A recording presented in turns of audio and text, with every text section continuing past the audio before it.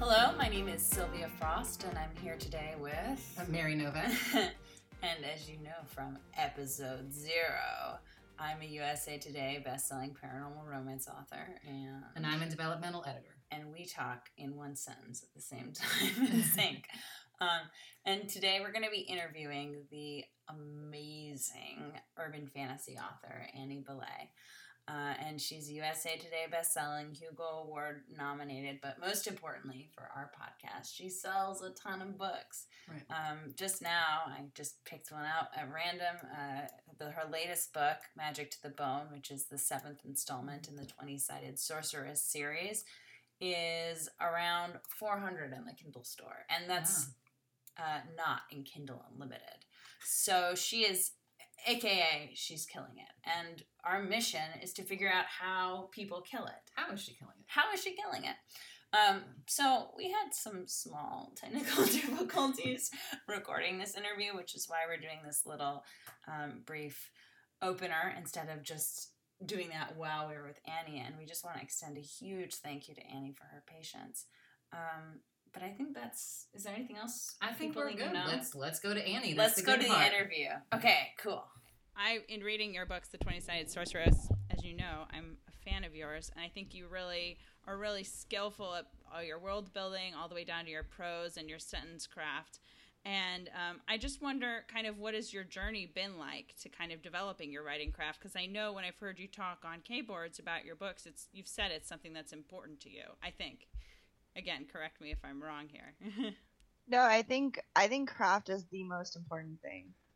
Because the way I look at books is that if you don't have the foundation of a good book, and I know good is subjective after a certain baseline, right? Right. You know, it's like, is this readable?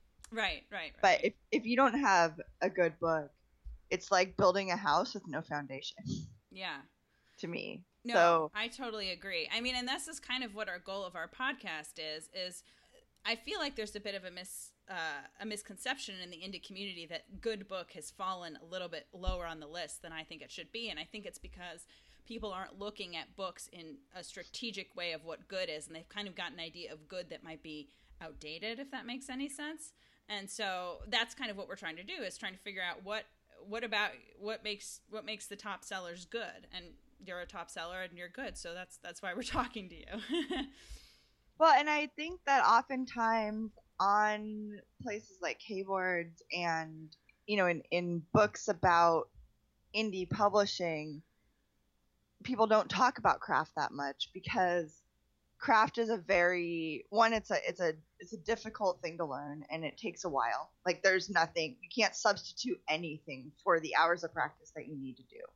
Right. And also, when you're talking about indie publishing, you're talking about publishing, which is a business. So a lot of the talk is going to focus around business anyway. Right. So, you know, it doesn't surprise me. It's like, I wouldn't go on a gardening forum and then expect them to be talking about, you know, the super understood basic. They're not going to explain to you what a hoe is, probably. Yeah, that's... You know, I mean, actually, that's a terrible analogy. But no, I like it. But, like, you know, or a group for, like, people starting restaurants, they're probably not actually going to be talking about cooking that much. They're going to be talking about the restaurant business. And so, you know, I think that there are places to learn about the cooking, right, which is the writing part. And then there are places to learn about how to actually sell your food to people who want to eat it. Right.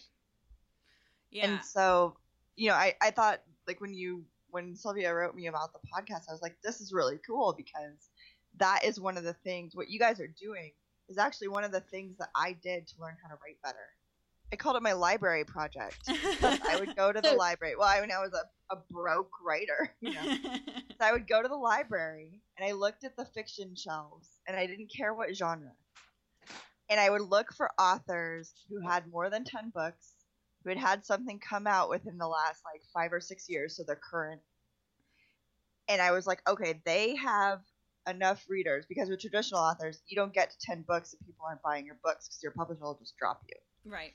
So I was like, okay, here are people, you know, and I looked at bestsellers. I looked at people who were not bestsellers, but were consistent sellers. And so I made a point to read at least 3 books by each of those authors that I could find there on the library shelf, and to look, even if I didn't like the book, to look at why people might have liked the book. Like, why does this person have a career?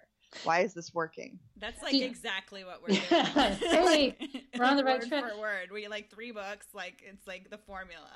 Can you remember one like particular takeaway from doing that as opposed to just absorbing books in general that kind of stayed with you? Let's see. So I think the big things that I learned from that was, even when you think something is plot driven, it's actually character driven. So I read a lot of thrillers. I mean, I love thrillers. And people often think of like Patterson thrillers as being very plot driven, but what I was finding from reading these books is that it's still like centered on the characters. And even if the character's time on the screen was very brief, like it was a victim who then got horribly killed. There was it was in pretty much all of these books there was an emotional through line. And that was tied into the characters and caring about what was going to happen to them, which was the plot, the things that are happening to someone and the things that they are doing, and so that was like a really big, I was like, oh man, I need to make sure that even coming up with what happened, I need to make sure that it stems from who, and to try and reach that emotional tie to the reader, and to think about like, it made me, as I was writing, think about like not just what is going to be happening here, but what do I want someone reading this to be feeling about what is happening. Yeah, I was actually picking out a very small moment, I would say, from the second 20-Sided Sorceress book, where these 2 big burly men are like protecting a couple of children who have had a really rough time of it.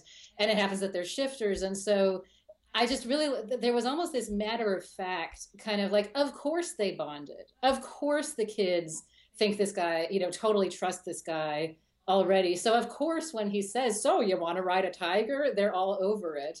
And it's just it was such a compelling and sweet moment. And I kind of loved that there wasn't a lot of like the heroine Jade looking at this and going, oh, and I'm just melting because these big burly men are bonding with these kids. And it just happens. And it was just there. I really loved that. Yeah. I think for me, I noticed that a lot too. I think like, especially in your inciting incident for the first book isn't just, okay, full disclosure, anyone who hasn't read Annie's books, stop. Turn off the podcast. Spoiler alert. Go buy the books, because these are really good books and you don't want them to be spoiled for you. Okay, now that you've all read the books. Now, and we're back. And we're back. For me, I noticed that in like your inciting incident for your very first book was them finding this girl's mother as one of the friends of the heroine's mother as a stuffed fox. And that was like, it wasn't they just found a body, it was they found a body of someone they knew in like a very inventive way. And I found myself going like, oh my God, I really hope she's not dead. And I was like, how is she going to be, like, she's definitely dead. And you had to be totally convinced she was dead. And then a couple of chapters later, it's like, no, she's not dead. And I was like, oh, thank God. Like, I was like, oh, Annie, like, thank you. You've like my heartstrings. And, and I think like, I can see that because you have this really marrying of this emotional core in there. And I think it works really effectively. So you clearly learned something. Well, do you know why you thought she was dead? Why? Tell me. Because I killed 2 people before her in the book. Look, there you go. So that's why, right? Yeah. Because you knew that it was possible. Right. Yeah. If I hadn't killed anybody up to that point, you probably wouldn't have thought it was possible. Right. Yeah, that's a really good point. I stole that from Joss Whedon. Oh, nice. I finally learned while writing so that book to forgive him for the Serenity movie. It was an exercise in forgiveness. Yeah. It was, because like I would never, at the end of the Serenity movie, and now I'm gonna, if you haven't watched it, actually don't bother watching it, just go watch Firefly again. But I forgive him that much. At the end, Mal gets stabbed, right, and there is a moment where you believe maybe he could die. And the reason you believe that is because he's already killed Shepherd Book off screen, right, as kind of a warm up. and then he just killed Wash in the most senseless, stupid thing ever, for which I'll never actually forgive him. But you believe, like, shit, anyone can die. Right. Yeah, actually, it's funny that you bring Whedon up, because with me and Sylvia talking about your books, I kept referencing this one Whedon-y moment that has a moment from him that's really stayed with me, as kind of, I recognize it as the same sort of thing when I find it elsewhere, which is in one of the seasons of Angel, an early season, Angel, this vampire, has like evil lawyers and a couple of vampires. And I remember reading this review of the episode, and the person is like, and I thought, well, obviously he should just lock them all in together, but they'll never do that. And then he does. And there's just that, and I had kind of felt that with that episode. And for me, I relate that to the discovery of the stuffed fox body, but especially to I had a very similar reaction to the idea of eating hearts, and the idea that look at that demonic laugh, I love it. yeah so tell us please of that and the cackle that accompanies it. I want to know more. Well, so that was when I was writing the series. I was like, I really want to do this thing. I'm like, can people handle the fact that the main character is basically a cannibal? Like, is that gonna work? Like, am I gonna get to the end of this book and everybody's gonna be like, oh my god, I can't believe she just did that? Yeah. So I was like, well, that's a risk. I'll take it. You know. What kind of reaction have you gotten for that? Oh, everybody loves it. No one. I have gotten nobody, not one single person. I mean, maybe they're out there and they just threw the book against the wall and left. Never bothered to write me, but they always seem to write. So. So no one has even, I don't know what this says about humanity, but no one has batted an eye over the fact that the main character, like, eats hearts. I mean, it's not like she does it lightly, but that's still has happened multiple times. Yeah. Right. Well, and I think there is a kind of modern craving in stories for moments like that, for moments where, because you had set it up, like the idea that hearts could get eaten has been discussed already by that point, and it still never occurred to me that, you know, Jade was going to go for it. And I think there's just something that is so just kind of incredibly satisfying about a very difficult to pull off, because it's not about the gore, you know, it's not just that, it's not just about the shock, but it's also, to me, partly about, well, it's, you know, that's that feeling of, well, you know, if they were really going to push it, they could, and then they do.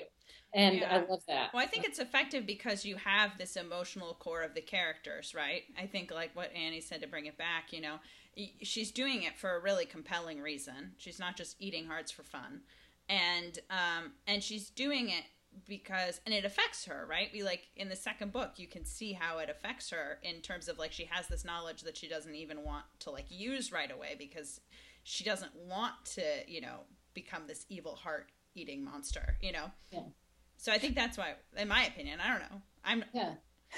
So here's another, like, sort of tangent question, but I felt like there was a really strong thread of logic, and I connect that back to what Sylvia was just talking about. There's, you know, she's not just eating hearts to shock you. There's a reason why, and she really spends a couple of books, you know, thinking about that and about a lot of things about her type of magic and being a sorceress. And she really, it seemed to me that Jade was really trying to kind of push her thoughts to, like, this is my reasoning, this is what I'm going to go with.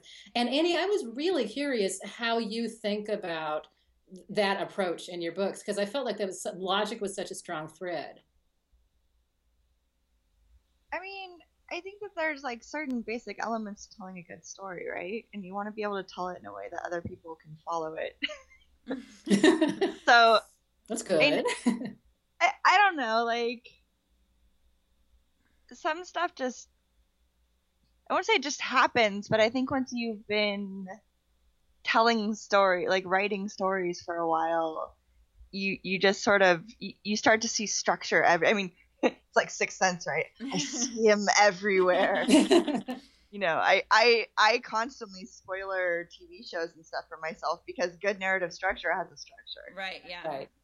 And you can tell what is going to happen if someone is writing it correctly, because they have foreshadowed it. Right. Yeah. I think that's what you do. Actually, you can. It's this balancing act between making it sort of obvious and then giving all of these obstacles as to why it can't be. It's like on the one hand, it's obvious she'd eat the heart, but like there are all these obstacles of why she wouldn't.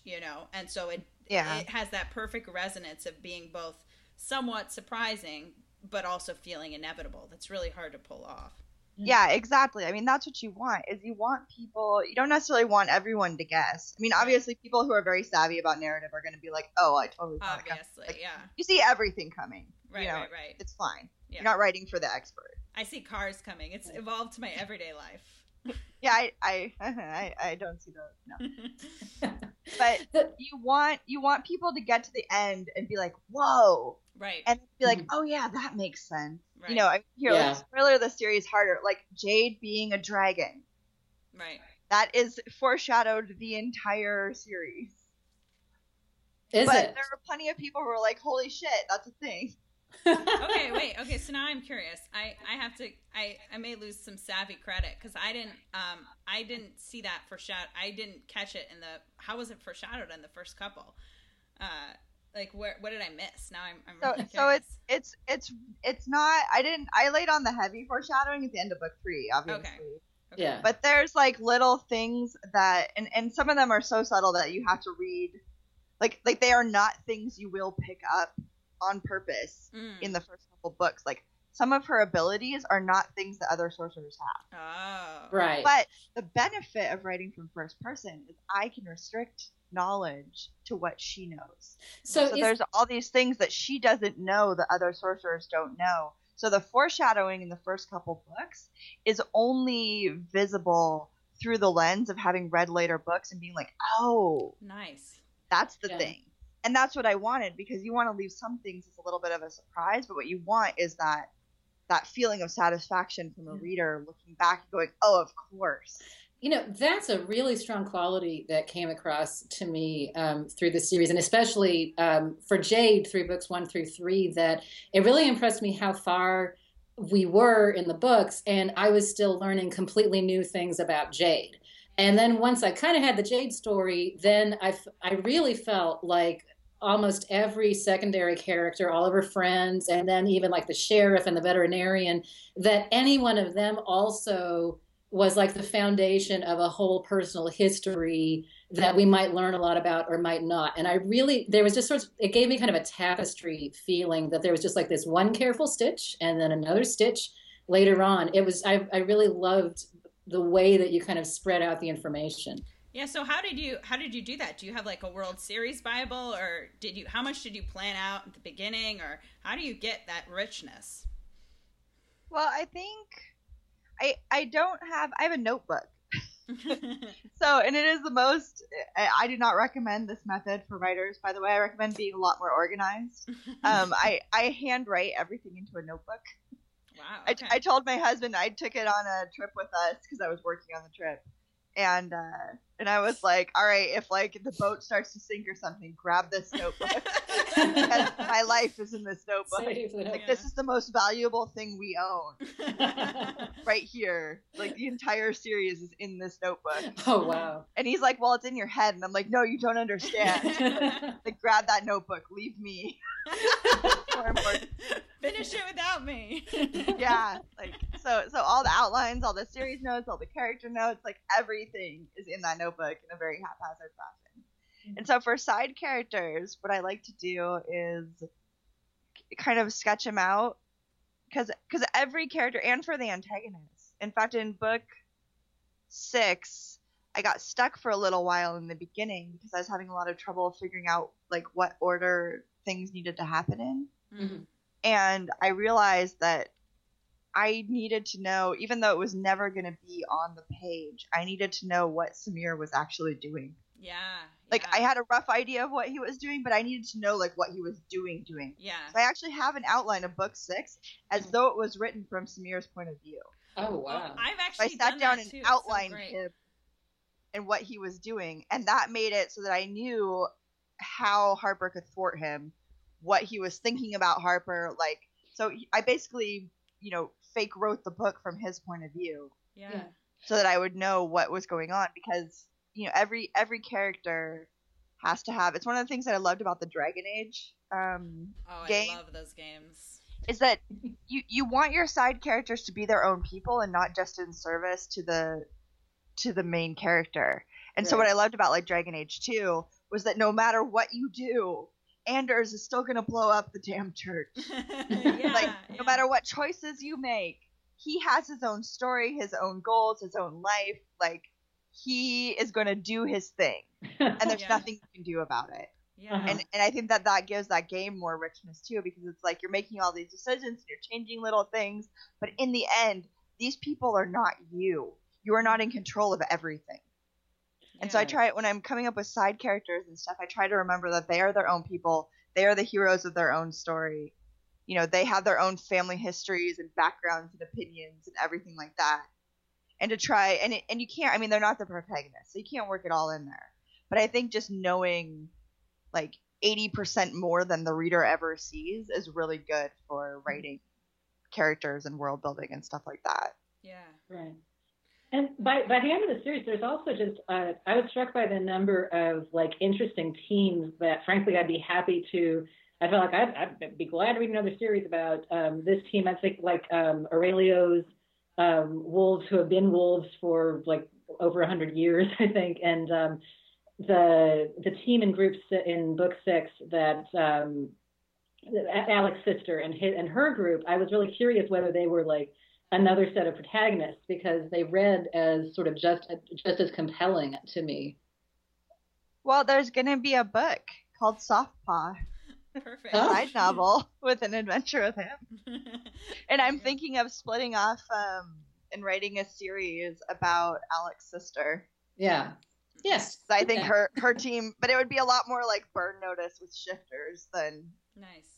Because Kira is not Jade even remotely and has no compunctions about killing. Right. It would be a different thing. So I don't know how readers would respond to that, but Right. it might be fun to try at least. Yeah. Right. And where do you feel you are with Jade's story? Like, because she has her big boss fight, but then do you anticipate that there's still plenty more, or was that meant to be like a 7-book concluded arc? Oh, it's not over. Okay. I left so many threads hanging. Yeah. Like what's going on with the Council of 9? Yeah. What's up with that? I did. So the next book out will actually be a side novel with Harper. Okay. And she's going to be going to gaming conventions so that I get to set up a book at a bunch of gaming conventions. and kind of recovering from what happened. And she'll have her own story. And then when she comes back, spoilers, I guess, there's book 8 is called Dungeon Crawl. Nice. And it's going to completely stand alone. And then book 9 is called River of No Return. I'm going to be doing a cover reveal for these like next week, so it's not really spoilers. Who's your cover artist? So both of the Raven. Most of the urban fantasy covers you see are either Lou Harper or Raven. Yeah. Yeah. Awesome. So I'm going to write some standalone novels continuing the series, but there won't be a big overarching plot developing until later. And then I have an idea for it'll probably be like a 3-book arc, kind of dealing with the seals and the Council of 9 and what's actually going on with like magic returning to the world. So I kind of have a very loose outline of those books. I just don't know where they're at yet. They could be 9, they could be 10, 11, and 12. Yeah. Or I could, after finishing book 9, be like, oh, here's another side story I want to do. So I'm leaving it pretty open from here, and I'm just going to kind of write the ones I feel like writing. Yeah. Both Sylvia and I had the exact same reaction, which was, it's like she knows me. It's like she's talking to me. And I think the whole, I had read older books where like the gamers go to a fantasy world, and that's all, well and good. But the fact that like gamer culture and just sort of every aspect of nerd culture is so much the culture of the books was something that felt, I really enjoyed it. I felt like I hadn't seen it all brought together like that before. You know what it reminds me of, actually? It's a little bit like Ready Player One, although I like this better than Ready Player One. But Ready Player One, for those of I'm going to frame that. I'm going to take that soundbite. Yeah, do it. I like this better than Ready Player One. Yeah, I mean, this has got like real characters with real emotional heart, whereas Ready Player One I feel like was had more references, and the emotional arcs I hope what if the author of Ready Player One is like listening sorry, to this Ernest right Klein. Yeah, sorry, Ernest Klein. Wipe your tears with your money. Yeah, right. You. Yeah, but I think why it works for me is that I think we actually talked earlier about T.S. Joyce. I don't know if you know T.S. Joyce, Annie.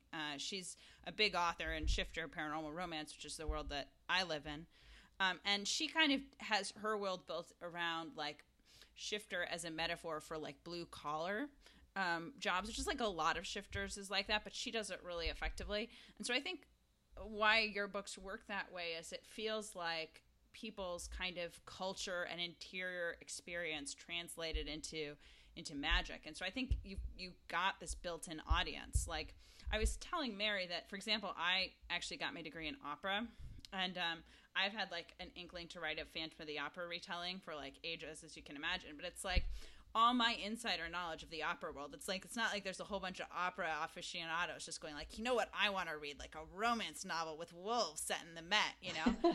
It's like even if I actually had all the, was able to get all that richness, the audience just might not be there. Which kind of segues into a question I have is like, how do you think about, would you say you write to market, and how do you think about tailoring your books to what readers want, if you do at all? Well, yeah, I mean, I totally did with this. Yeah. So, and that was part of the point of this, is that basically I thought about, and there are a few aspects. So, one, I thought about, like, I made a list. I know I've said this before many places, but it's what I did. I made a list of all the things that I love to read about. Right. And then I tried to cram every single thing on that list into one series. Nice. And I got everything except the spaceships. I had to figure out how to do that. So, next series. One of the ways in which I guess compromised, I'm making air quotes, was that I before this I'd written some stuff in first person. I actually have a epic fantasy novella series in first person, but I like to write third person. Mm-hmm. I feel like it gives me more freedom to jump around and be in whoever head has the most stakes in that scene. And mm-hmm. It's the first person seemed limiting to me, and I've learned that, I mean, it is in some ways, but I think I grew as a writer by having to write so many books in first person. But I was reading all of these, I'm a big urban fantasy fan, and I was rereading urban fantasy stuff and looking at stuff that was just coming out that was really popular, and I'm like, well, it's all first person. Yeah. So one of the compromises I made, I was like, well, I'm writing in first person. Like, this is the thing, it's gonna happen. Yeah. That was like the big compromise, I guess. But I don't feel it really. When people say like, oh, write to market, I don't know what their mental image is that they're like gonna be like chained to a desk in a box, that they will be joylessly pounding on the keys with bloody stumps. It's like no, all you gotta do is say, hey, I'm gonna write an urban fantasy, and I love spaceships, but I'm pretty sure that like my urban fantasy audience won't want to read about spaceships, so I'm just gonna save that. Right.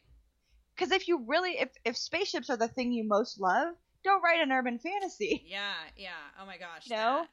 Like go save it for something else. Like, you don't have to do all the things all the time. You really don't. I mean, this is what happened to me, right? So I wrote my first serial, and it like did okay. It like was settled around like 20 or 30,000 in the Kindle store for like, I don't know, a yearish. But they were basically vampires in disguise. Like, my werewolf can control people with his voice, and he like quotes Shakespeare. Like, he was just a vampire. Because I really was like, oh, shifters are popular, I'll write shifters. But I just really wanted to write vampires. And so then for my new series, I actually wrote like, he's one of my characters is a lumberjack shifter, and he like gets in with his hands, and he's bulky, and he's all the things that people like my readers want shifters to be, and it's sold a lot better. So I'm totally with you on that one. Like, don't call a spaceship like don't call a spaceship a magic wand, like, yeah. You could always put the spaceships out in the void. Yeah, well, yeah, but again, like the further you wander away, the Right. more you're going to be confusing your audience. Like Yeah. you need to Right. think about, because if you just want to, like, I think it is totally valid to just write the books you want to write for you. Yeah. But I think you also, in that case, have to tailor your expectations. Right.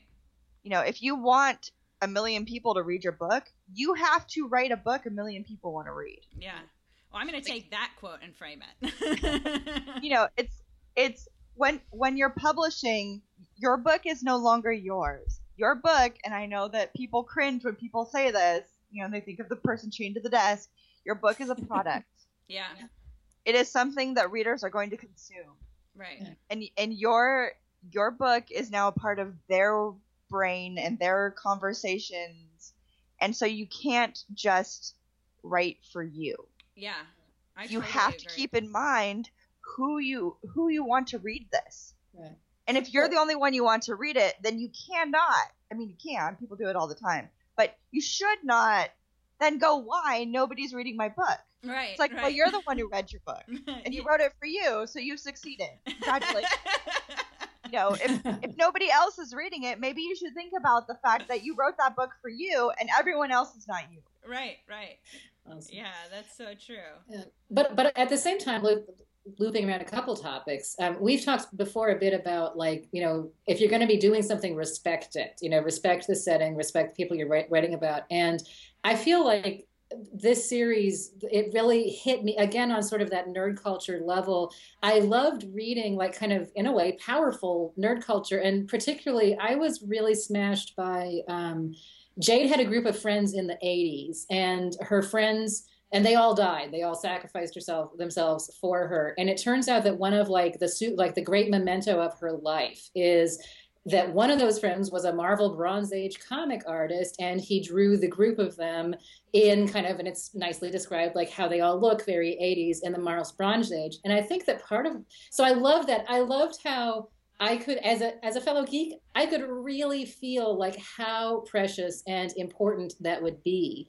But another thing that I loved, that I have no idea if it was intentional, but I'm guessing it may have been, was I already knew, thanks to the comic book Marvels, that the Bronze Age is when comics turned dark and people started dying. And so I loved that it was the Bronze Age.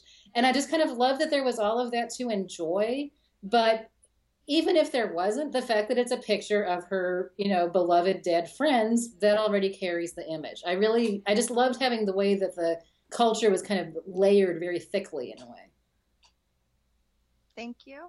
Well, yeah. Part of the reason that I did that with the series is that I've read a bunch of books that have gamers in them or make nerd references, things like that, but a lot of them they disappointed me as a hardcore nerd, I guess. Right. I'm not really that hardcore. I'm a filthy casual, but you know, as someone who, like, is into all this stuff and sort of lives and breathes this stuff, I felt like they were dumbed down a little and over-explained, which I totally get that you need to do to reach a really wide audience, because while we have won the culture war, there's plenty of people who would probably read my books and be like, I have no idea what these things are.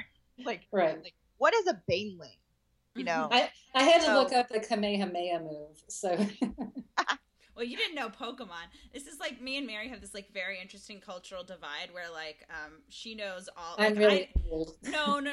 You know, like, I didn't get that about the Marvel thing, but then, like, you know, you didn't get the Pokemon super effective, and I think you don't have to get everything. You know what I mean?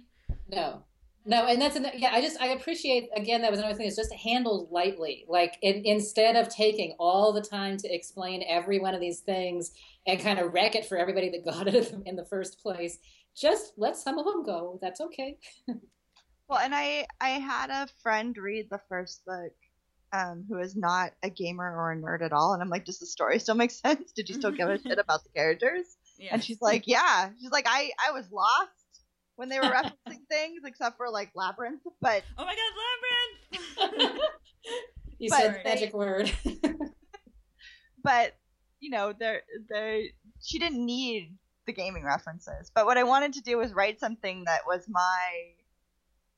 from my experience of nerd alter. I mean, obviously it's not going to be everybody's, but I took a lot of elements of myself and my friends and like how we talk and our references. Like people often, well, not often, but every now and again I get reviews complaining about the amount of swearing, and I'm like, have you met gamers? Like watch an hour of any Twitch stream ever. Good luck. You know, there will be way more F words in there than I use. You know, I try to keep it down to about 1 per 1,000 words, which I realize is a lot of swearing, but I don't think so. But yeah, I mean, not compared to, you know, I'm curbing myself right now pretty hard. But and I'm sure I've swore not even noticed. So I think we're good. I guess that kind of, you said that your friend read it. I guess that brings me to like, what is your process like for drafting and editing, and do you use an editor? If so, who? Like, you know, has that process evolved? So the first book, 3 people read it and gave me feedback before it was published. And then for all the subsequent books, it's just been my main first reader. I just have the one. Wow. I have so much admiration for that. and then I use a copy editor, and sometimes I double up. Mm-hmm. So I'll use like a copy editor and a proofreader, because I find that that's really the best way, and stuff still slips through. Yeah. But and I keep notes when people send me typos. I just keep in notes, and then when I get more than a few, you know, more than like 4 or 5, then I send it to because I pay for formatting. I don't do my own. Right. Then I send the notes to the formatter, and they fix it. But I try to save them up, so I'm not sending him like something, you know, every month kind of thing. So, but nothing is perfect. I can't remember the last time I read a book that had not a single typo or missing word in it. So yeah, like, and I don't worry about it that much as long as it's not crazy. Yeah. My first 3 books had quite a few errors because my copy editor wasn't that great, and I'd gone with him because he was recommended and cheap, and I was dead broke when I was doing the first 2 books. I mean, I put the covers and the editing for the first 3 books on a almost maxed out credit card. Like, I was like, well, it was like my last $700. I was like, all right, we're gonna do this. Wow. So, but I feel it's very important to have at least, because I'm also dyslexic. So there's all kinds of things. I mean, Word can catch some stuff. You know, I leave my track changes on and everything, and autocorrect and stuff, so it'll underline some things that I've just gotten completely sideways. Yeah. But it's, you know, I can't necessarily see when I reverse a letter, or, you know, leave something out, or have a sentence worded oddly, because in my brain it totally made sense, that kind of thing. And so that's what I'm adamant about, using at least one copy editor, and then, you know, potentially a proofreader afterward. So how many passes of editing do you do yourself before you send it off to your first reader? And do you first reader and you go back and forth, or is it usually just a one and done, then to copy editor? Yeah, it's usually a one and done. For me, when I'm writing, so I edit as I go. Okay. So I can't tell you how many passes I do. It's probably quite a few. But what I'm doing is what I like to do is I'll write for a bit, and then I'll take a break, and then I will read over what I've just written, and I will make little changes and tweaks and fix things. And then every time I start the day, I'll read over whatever I wrote the session before, and I'll do it again, make little tweaks and changes. And then sometimes my brain is like, oh, you need this here. Yeah. And then I'll go all the way back, and I'll start from that point. And then I will read forward from that point to make sure it all flows and make little tweaks and changes. And sometimes I will write like 10,000 words, and then I will realize that, like, hey, this scene would be better written this way, and I'll just throw it out. Okay. Yeah. So I've done that. Start over, because I don't really like Frankensteining drafts very much, which is another reason I edit as I go. I like everything to flow like it was all written together at the same time. So if something needs a bigger change than just like a word or a sentence or something, I will actually just chuck the entire thing. Wow. And start it again, like redraft it. Wow. So that it all, because I sometimes, and I got this a lot when I was reading manuscripts for critique for other people, I could often tell. I'd be like, hi, you added this section. Yeah. Or, you know, you changed the gender of this character. Yeah. and sometimes it's obvious because they've missed a few changes, but other times it's like, yeah, I'm pretty sure this was not the way you wrote it the first time. And I can kind of see, and that's why I call them the Frankenstein drafts. Yeah. And so I was like, you know what? I think sometimes it's more work to then try and smooth that over and make it look, like it was grown that way. Yeah. Than it would have been to just chuck that section and do it again entirely without being Frankenstein. So for me, that's what I do. I would just prefer to write new prose rather than try and fix stuff that I don't think is working. Yeah. I mean, I guess two questions on that. So about how long does it take you to finish a book, and has that sped up over time?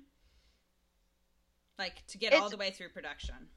Yeah, it depends on, because I do a lot of pre-writing kind of in my head. Yeah. And like notes on paper and outline and stuff like that. So, I mean, I've written a book in as little as, I think my shortest one was I wrote a 90,000 word novel actually in 10 days. Whoa. And then another, but I mean, that's just the writing time. It's not I think that book took me like 2 years in my head before I write it, and then I've had other ones that took me 3 months. I don't think I've ever taken more than like 3 months of actual like working most of the time to write a book. And that book was only like 40,000 words or 45,000 words. Yeah. So like length doesn't have a lot to do with it. It has to do with like, am I trying something new? Am I trying to figure out how it's going? Do I have a clear view of how the book works? Right. So actual like drafting time, once I know where I'm going, is generally only a few weeks. But yeah, I have to get to that point where I know what's happening and what's going on. And in these last couple of years, I've been really sick, and that has been that's been stretching out. So actual writing time won't be stretched out, but the time between books has gotten stretched out because there's days I don't have the brain power to do it. Or I'll write anyway, and then I will go back a couple days later and look at what I wrote and be like, I can't live with this. And I will never release a book. Like, that's one of the benefits, I guess, of being indie is I can be a bit of a prima donna with my writing. Is like, I do not want to put a book out there and talk to people about it. Yeah. So. Yeah, I know you don't want to do that. But I know that like there's things that I care about that I bet readers would never even notice if it was like, I don't know if they would even be able to see much difference between the first draft of this chapter and the complete redraft of the chapter. Like, they probably came out pretty similar, but there's little things that I care about. But good enough like isn't good enough for me. Yeah. So I'm anal about it, even though I probably don't need to be, but I still want to be. I can so relate. I mean, so Mary's my developmental editor, right? I guess we didn't really explain that very well in the beginning, but Mary's my developmental editor, and so she has seen firsthand me work and not throw large portions out, but rewrite large portions after I'd already rewritten it at least 2 or 3 times. And I sort of knew, I was like, if I push this out, my readers probably wouldn't notice, but you can just see, like, they would never be able to say specifically like what's changed, but I think readers can tell. I mean, that's what this whole podcast is about, is that they can tell. They just can't. You're not going to see it in a review that's like, oh man, I really wish there had been more emotional layering in the 5th scene. I felt disconnected from the characters. They're not like your critique group, but they'll be like, I kind of got, they might not even say I got bored at chapter 2. It might be a 5-star. I loved it, but it just be some little thing where another person might not pick up your next book, or you might lose a reader and you never know how, but it was that little thing, I don't know. Yeah, that makes sense to me. I've definitely read books where I'm like, I liked that, but there's something missing and you can't pinpoint it. Right. It's like, I liked that, but I'm not sure I'd read another one. Right. And like, that's never the response. Right. Or like, oh yeah, I started that book and I put it down and I just haven't gone back to it, but I don't remember why. Right. Like, I would rather have someone hate a book and throw it across the room than feel, I guess I just didn't feel like finishing it. Like, that is the death knell of a career right there. Yeah. So have you ever published traditionally, or are you fully self-pub? Short stories. Okay. I have I actually lost count, but I know it's over 30 short stories in like magazines and anthologies. That's actually how I started out, was writing short stories. I've written over 100 of them. Wow. I bet so that was another place to learn craft. Yeah, for sure. Yeah. Short stories are like short story writing and novel writing don't actually translate to each other very well. They do in some ways, but I think one of the reasons that my books are shorter is because short story writing I think is really hard. Because you have to have every sentence doing triple duty. It has to forward the plot, illuminate character, and show something about the world or setting. Right. It has to do at least 2 of those, but 3 is better. Like the best short stories do all 3 things, every single line. Yeah. And so one of the things people are like, wow, that was a quick read, but I felt like I got so much. Right. I think because I came from short story writing, where I haven't learned how to like let a book breathe. Yeah. Because to me that's boring. Like I was rereading a novel and looking at the structure of it. I'm like, man, people spend so much time talking to each other. Yeah. Holy shit. Or like brushing their teeth. You're like, why do I need to see that? Let's punch things. It's not like it was boring. It's just like, this is not how I write. So actually in later books, I tried to make people talk to each other more. I need to learn to do this. Like have conversations and not just fight. Right. But I really like fight scenes. So... But I think it's one of those things is like short story can teach you a lot about craft, but novel writing is its own beast, and I'm definitely still learning a lot about writing longer works. And so and another reason this 20-Sided Sorceress books are short is like I was like subplots, meh. Yeah. Like who cares about subplots? Let's go to the action. Well, so I think one of the things I'm going to try and do in other, probably not this series, I'm just going to keep going with Jade as she is because I love her. Mm-hmm. But other books, I'm crafting them from the beginning. I'm like, okay, I need subplots. Like, I want to try writing something more. And they might fail and never see the light of day, but. Well, I kind of feel like when I read your long series, it's almost like you, like kind of what Mary was saying, this tapestry thing. You grab the things that might have been subplots and like almost make them like for example the whole Jade's family, that could have been a subplot in a larger novel almost, but instead you just gave it its own sort of like, I don't want to say novella plus, but like category urban fantasy. Can that be a thing? Like length not, you know what I mean? And so it's longer than The Bridges of Madison County. Yeah, so I mean they called that a novel. I'm not one to talk. I mean, like, I wrote, like, I've got, like, an 84-page, like, mini bite, out right now. So, like, it's like, I really feel you. I feel like I strongly relate to your feeling of, like, trying to trim out fat, but sometimes I wonder, like, with some of these books, I see there's something about just living with a character in moments that are kind of not necessarily big, high stakes or exciting, that gives kind of more resonance to those higher stake moments. And I actually didn't find that a huge problem with your books. Even though they were quick, I didn't feel like, oh, I don't care, because I think you layered on the emotion so effectively, Well, and also that I'm sorry, go ahead, Annie. Well, and I tried to do at least 1 or 2, I call them breather moments per book. Yeah. Where something is so there'll be a chapter where it's just Jade and Alec connecting. Right. Or Jade and her friends. Yeah, or Jade and her friends discussing stuff after stuff has happened, before they go off to fight the big battle or whatever. Right. And those are like breather moments where nobody's in peril. Because I think readers need those. You can't just have nonstop action all the time. No, you can't. I want those characters to sit down and eat something. Yeah. Every now and again, just a little. Yeah, like just eat go a burger. To the bathroom. Yeah, it's like and so I think that longer books just have more side plot, and they probably also just have a few more breather moments because there's a certain pacing and feel and structure and rhythm to things, right. And so a longer book is naturally going to need more breather moments. Right.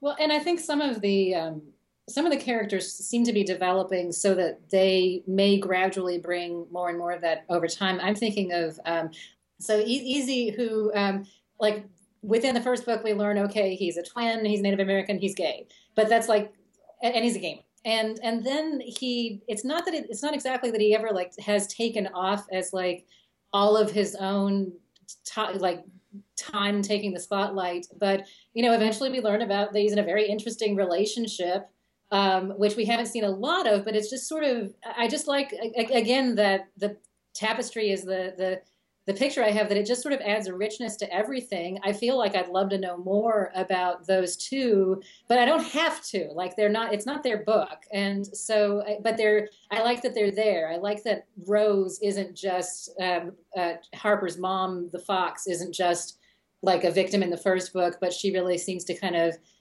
be a presence throughout the books that, and kind of grows in some of the things that she goes through. Yeah. So, let's see. Anything? What else have I? Oh, I know what I was going to ask. I remember. Yeah. Well, one of the things that was really strong for me, and I think, to be honest, I think you do almost better than there are very other few indies that I can think of that have as strong of prose as you do, and even just little things like you don't have repeated words. Like, and I know that's kind of a copy editor thing, but like. And you know, your facility with language. So, I mean, I know you talked a little bit about reading for kind of picking up books off the shelf to kind of have your kind of to grow your facility with kind of plot and structure. But I wonder kind of how do you approach like sentence by sentence and kind of imagery and yeah, if that makes any sense at all. I think a lot of that is kind of subliminal now. But like, again, like learning from short stories. And actually I started out in some ways with an advantage on the prose side, because before I wrote stories I was a poet. Okay. I see and that. I wrote hundreds and hundreds of poems. I learned to play with language, and metaphor and simile and all the structures of that. And one of the things when I started writing short stories and submitting them is I was getting back all of these rejections that were like, the writing is beautiful, but the story doesn't work. And finally, after about like a dozen of these, I was like, maybe I need to learn to like plot and have character. Yeah. So I kind of like that. I think every writer starting out probably does at least one thing well, generally. Probably any writer who's gonna make it. Anyway, no, everyone's gonna hate me. But you know, you generally have a thing. So there'll be people who have a really good feel for action, but they need to work on characterization. Or people who can write really well, but don't have any, like me, have no grasp for how to write a story that pulls people through it. You know, so like, and I went to a convention and I got a story critiqued there by some people who were prose and selling and, you know, trad authors, and they were all like, you might sell this on the language alone, but, and it was that but, and I'm like, man, I need to fix that but, you know. So for me, I think the language part of it was, I don't want to say like easy, like I still think about things, like I'll reword things and be like, no, that's not getting it across the way I want. But it's not something that, it's the part that I was naturally good at. Like I just love language. I kind of understand how language works. I've studied a lot of languages, including the roots of our language, Anglo-Saxon. Oh, cool. So it's, for me, the language part, I think I came in with a natural advantage on that just from all those years of beating my head against poetry. And so I'm not sure how you would even learn that, except for just write a lot and try to make sure that, because the point of writing is not necessarily, or of writing this kind of fiction anyway, is not necessarily, you don't want the language to get in the way. Right, for sure. But yours doesn't. And you don't want, well, that's what you want. You want it transparency. You know, you want the prose to service the story. And there are books and kinds of novels like House of Leaves. That one is all about, you know, it's a literary novel. It's very weird. You have to read it in paper because it has you have to turn the book sideways sometimes to read things. And that one is a complete like form novel. And I say novel very loosely.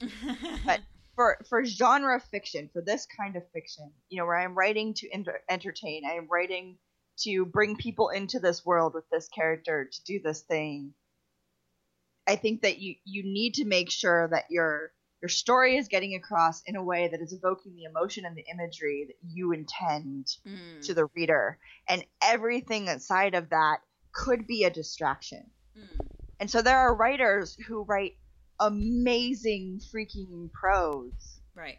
That I am not sure will ever take off in the way, everybody bitches about 50 Shades of Grey. Oh my God. Because yeah, the prose is not good. Yeah. But you know what? That emotional through line is like a freaking steel cable. Yeah.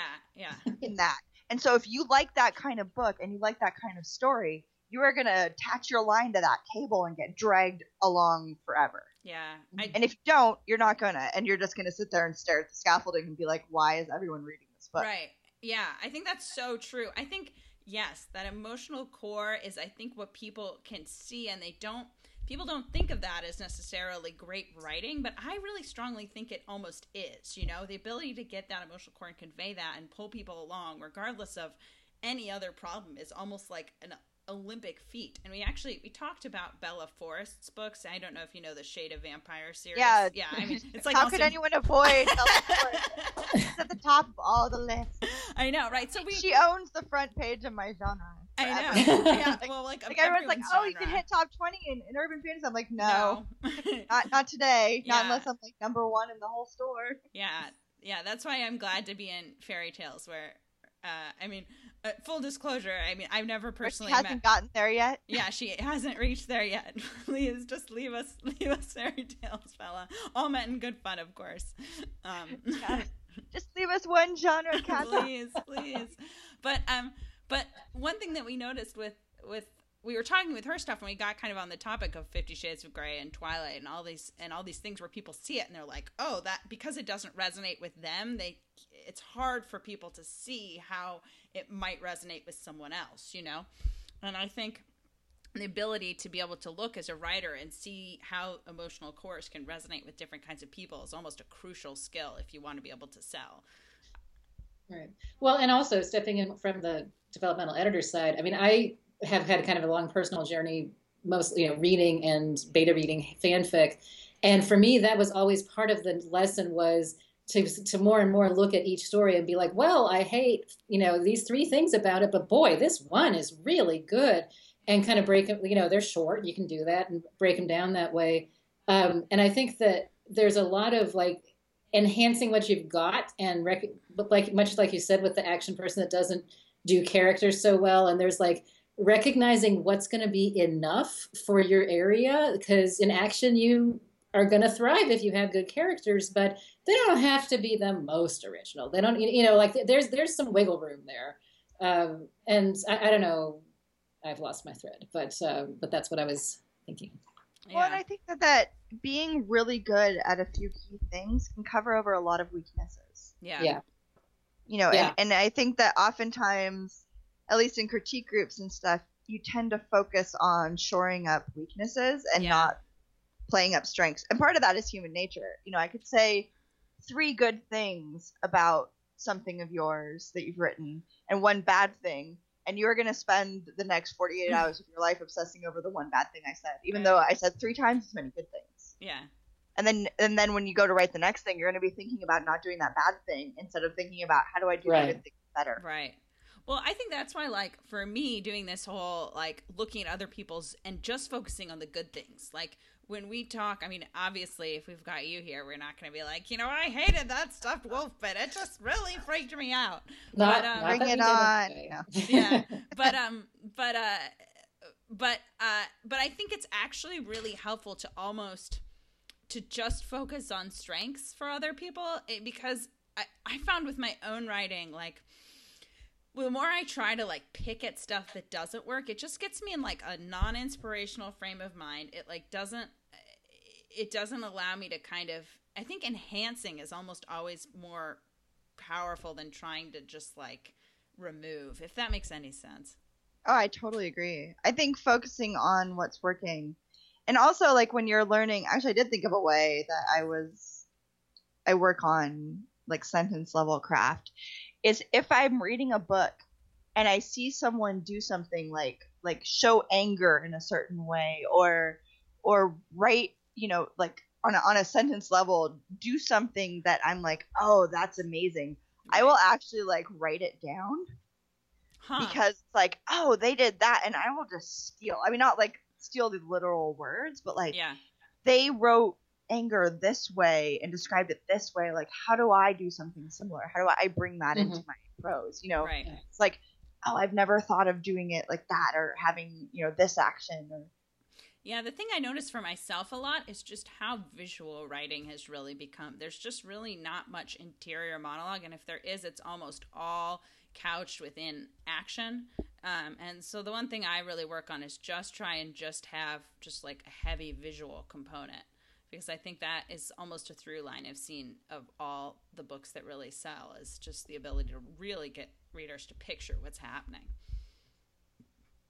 Yeah, and I think also, like, a lot of us, I know some non-visual writers, and it's interesting to watch their process because it's so different from mine. But I am very visual heavy. Like, I don't start writing until the book is basically running like a movie in my head. Yeah. So for me, I mean, that's an easy thing. Is like, I need to be able to picture it, or I can't put it on the page. Yeah. For me, it's really funny. I mean, that's something that I have to work for, which is ironic because I'm a cover design artist. You think it would just be like natural for me, but I'm actually first and foremost an auditory thinker. I'm actually, I tell anyone who asks, I think I'm probably a way better singer than I am a writer or a cover designer, but for whatever reason I've decided to go against God's will and nature's will and screw the universe. Anyway, but so I always I have all these descriptions of people's voices that I always have to cut off, because it's always like, that's always my first instinct is to think of how someone's voice sounds. But it's like, that's not, most people are not like that. Most people like what color is his hair? I mean, you know what I mean? That kind of thing. So it's been interesting for me. Well, and someone I work with as like developmental is super, super visual, and it's interesting to me because, I'm the opposite. And so she's, for her, like everything about a scene, she can, she's visualizing like it was a still from a movie the first time she thinks of it. And that's all very, that's all very interesting. It means that the description of any given setting is fantastically rich. At least in her case, what we've found is that it's interesting to kind of, okay, you've got your movie still, why is the chair ladder back? Like, why did you make the, why is the hairbrush silver?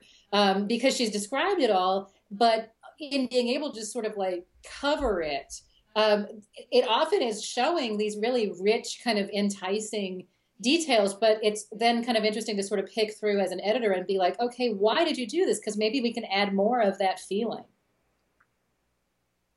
Yeah. Well, I just want to say a huge thank you to you, Annie. Yes. Not just for being here with us. I mean, personally, I just had a really great time chatting with you, and I think it's cool to see a lot of my own ideas reflected in you, but in a more kind of condensed and eloquent way.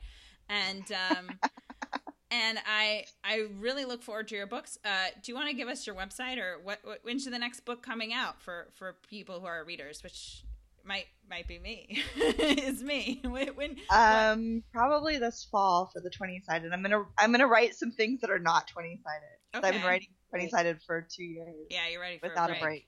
So what's your next release date for any related? Where can I get my next Annie Bellet fix? Probably the end of April, actually. Okay, cool. Oh wow. I'm going to finally write another Griffin Pike novella. I have it partially done, so nice. I'm going to finish it. That's awesome. And then do you want to give our many eager listeners your website so that they can find you? Hi, Mom! No. Not even my mom will listen to this. No, I mean, you'll see. It's okay. My mom doesn't read my books. She used to. She read some of them, but she doesn't like urban fantasy, so I think she read the first 3, and she was like, I wish you would write that nice fairy tale stuff some more. And I'm like, Mom, it didn't sell. So yeah, no, my parents definitely haven't read my books for all the reasons you can think of. Yeah, definitely. So yeah, my website is anniebellet.com. It's really easy. Okay, great. Well, I think that's all. Do you have any questions for us or anything you need from us before we sayonara?